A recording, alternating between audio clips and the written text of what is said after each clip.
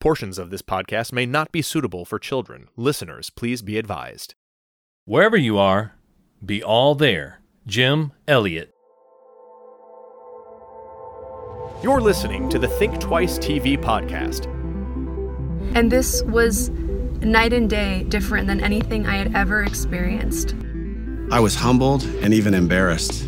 I really felt God knocking on the door.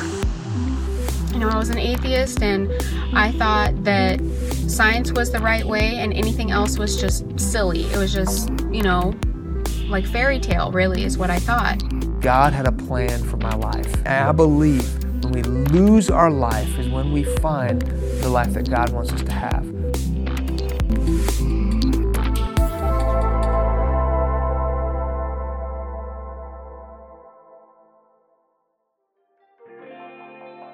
Hola, shalom, and jambo. I am your hardworking host, Dan Henderson.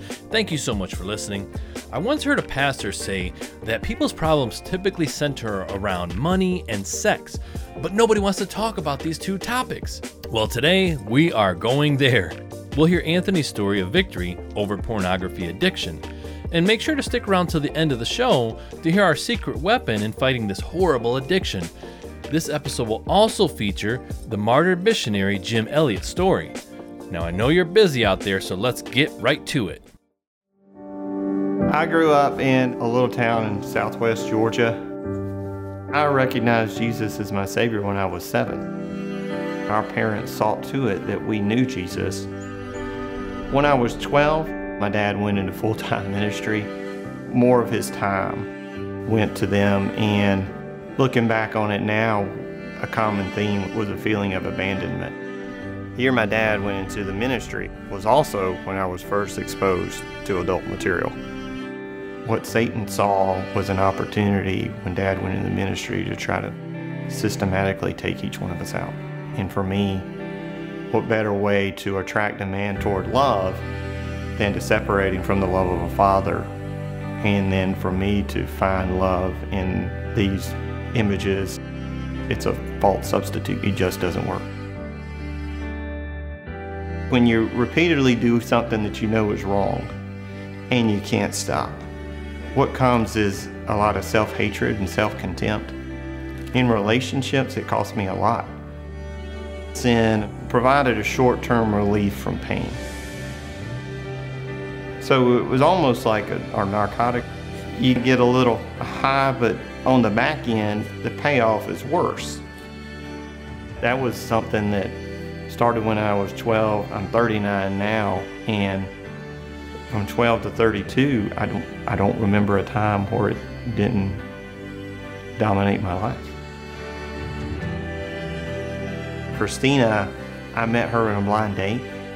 I knew that if I was going to be a good husband, I needed to love her real well, and there was no way this life in the shadow was going to be compatible with loving a woman like that. So we got married in 2004. And that year, when we were engaged, we got involved in what began as the Young Families Ministry at Apostles.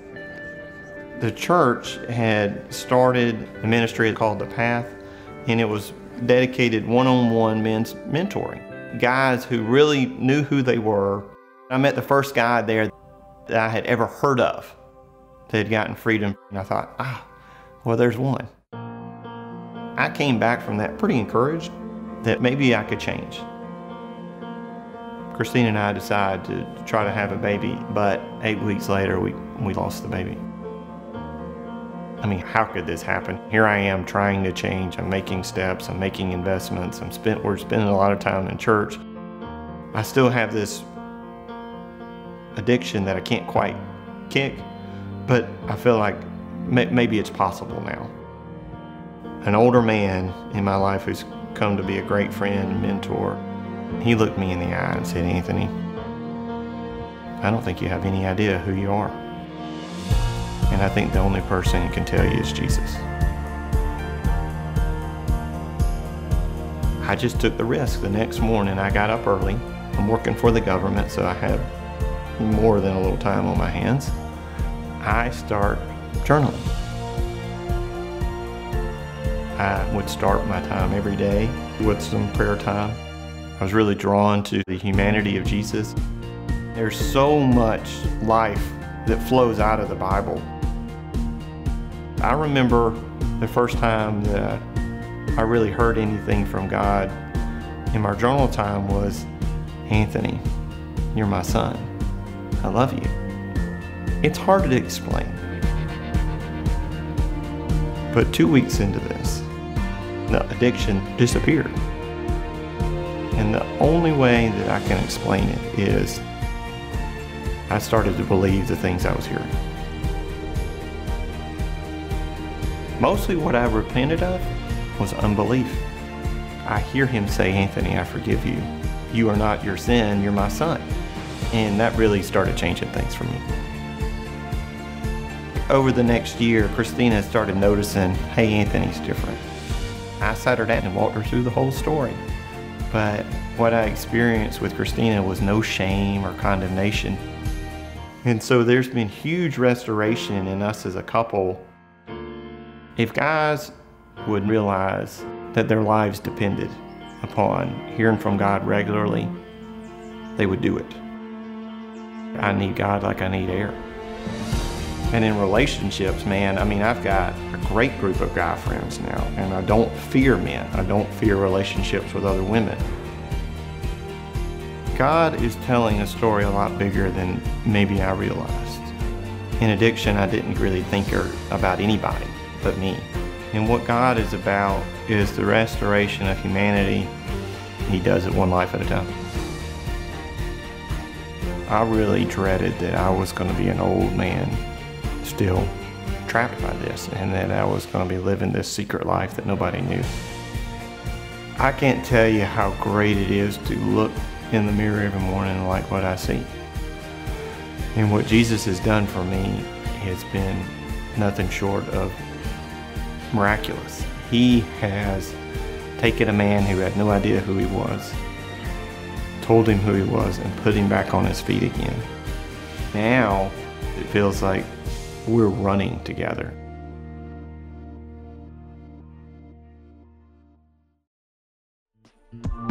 Life is hard, but you don't have to go it alone. If you need prayer, encouragement, or just someone to talk to, message our host Dan Henderson confidentially at thinktwicetv.com. You're listening to the Think Twice TV podcast. Come see us at thinktwicetv.com. Ladies and gentlemen, welcome to Heavyweights of the Faith, brief biographies of great believers who changed the world. In 1927, Jim Elliot began his life in Portland, Oregon. His mother, Clara, was a chiropractor, and his father, Fred, a minister. Jim knew Christ from an early age and was never afraid to speak about him. At age 6, Jim told his mother, "Now, Mama, the Lord Jesus can come whenever he wants. He could take our whole family because I'm saved now, and Jane is too young to know him yet." In high school, Jim carried a small Bible with him and was an excellent speaker. He was often found speaking out for Christ. He and his friends were not afraid to step out and find adventure.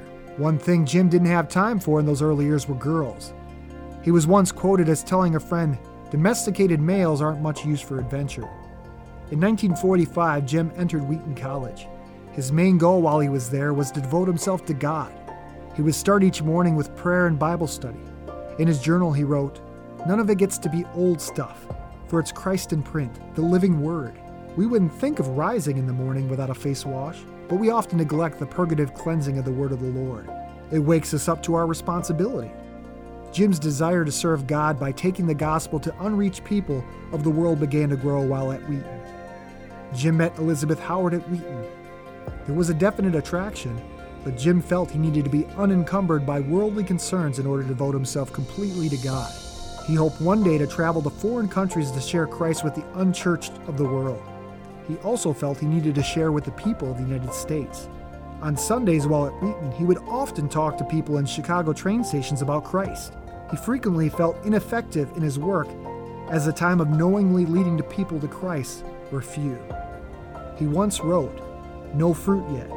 Why is it that I am so unproductive?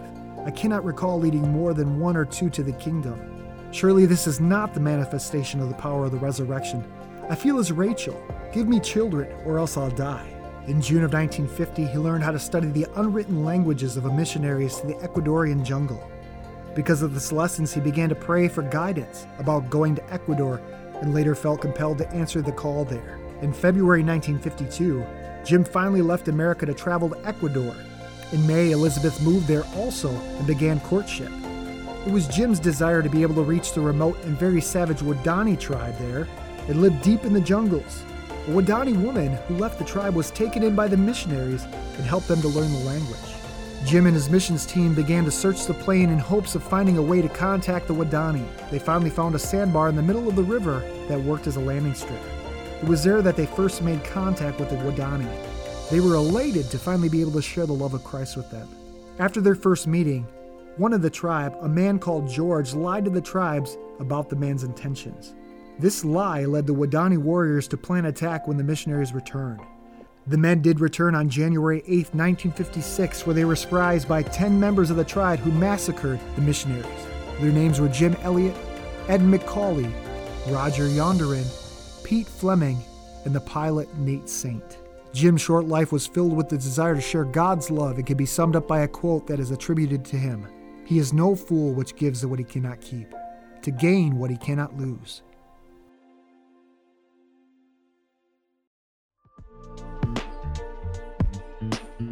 Special thanks to Inspirational Christians for use of their written biographies. Please visit inspirationalchristians.org for more biographies and articles. Don't keep a good thing to yourself. Share this with your friends, post it on social media, or go old school and tell them about it in person. Although Jim's story was sad, it didn't end there. The wives of the slain missionaries returned to the Waodani and built cultural bridges with them, even forgiving them and converting the tribe to the Christian faith. There are two very worthwhile movies about this, the 2002 documentary, Beyond the Gates of Splendor, and the 2006 drama, The End of the Spear. You can watch both of those for free on Tubi TV. Now, back to Anthony's story. I know, sadly, from experience that porn addiction is both destructive and difficult to get rid of. That's why we made the Toolbox. The Toolbox is a page on our website. It includes everything you need to succeed against porn addiction. You can find that at thinktwicetv.com/toolbox. So if this topic hits close to home for you, go back and check out episodes 7, 23, and 35. They all center around this deadly addiction and how to break away from it. Well, until next time, I'd like to leave you with this verse from John 2:17. The world and its desires will pass away, but the man who does the will of God lives forever.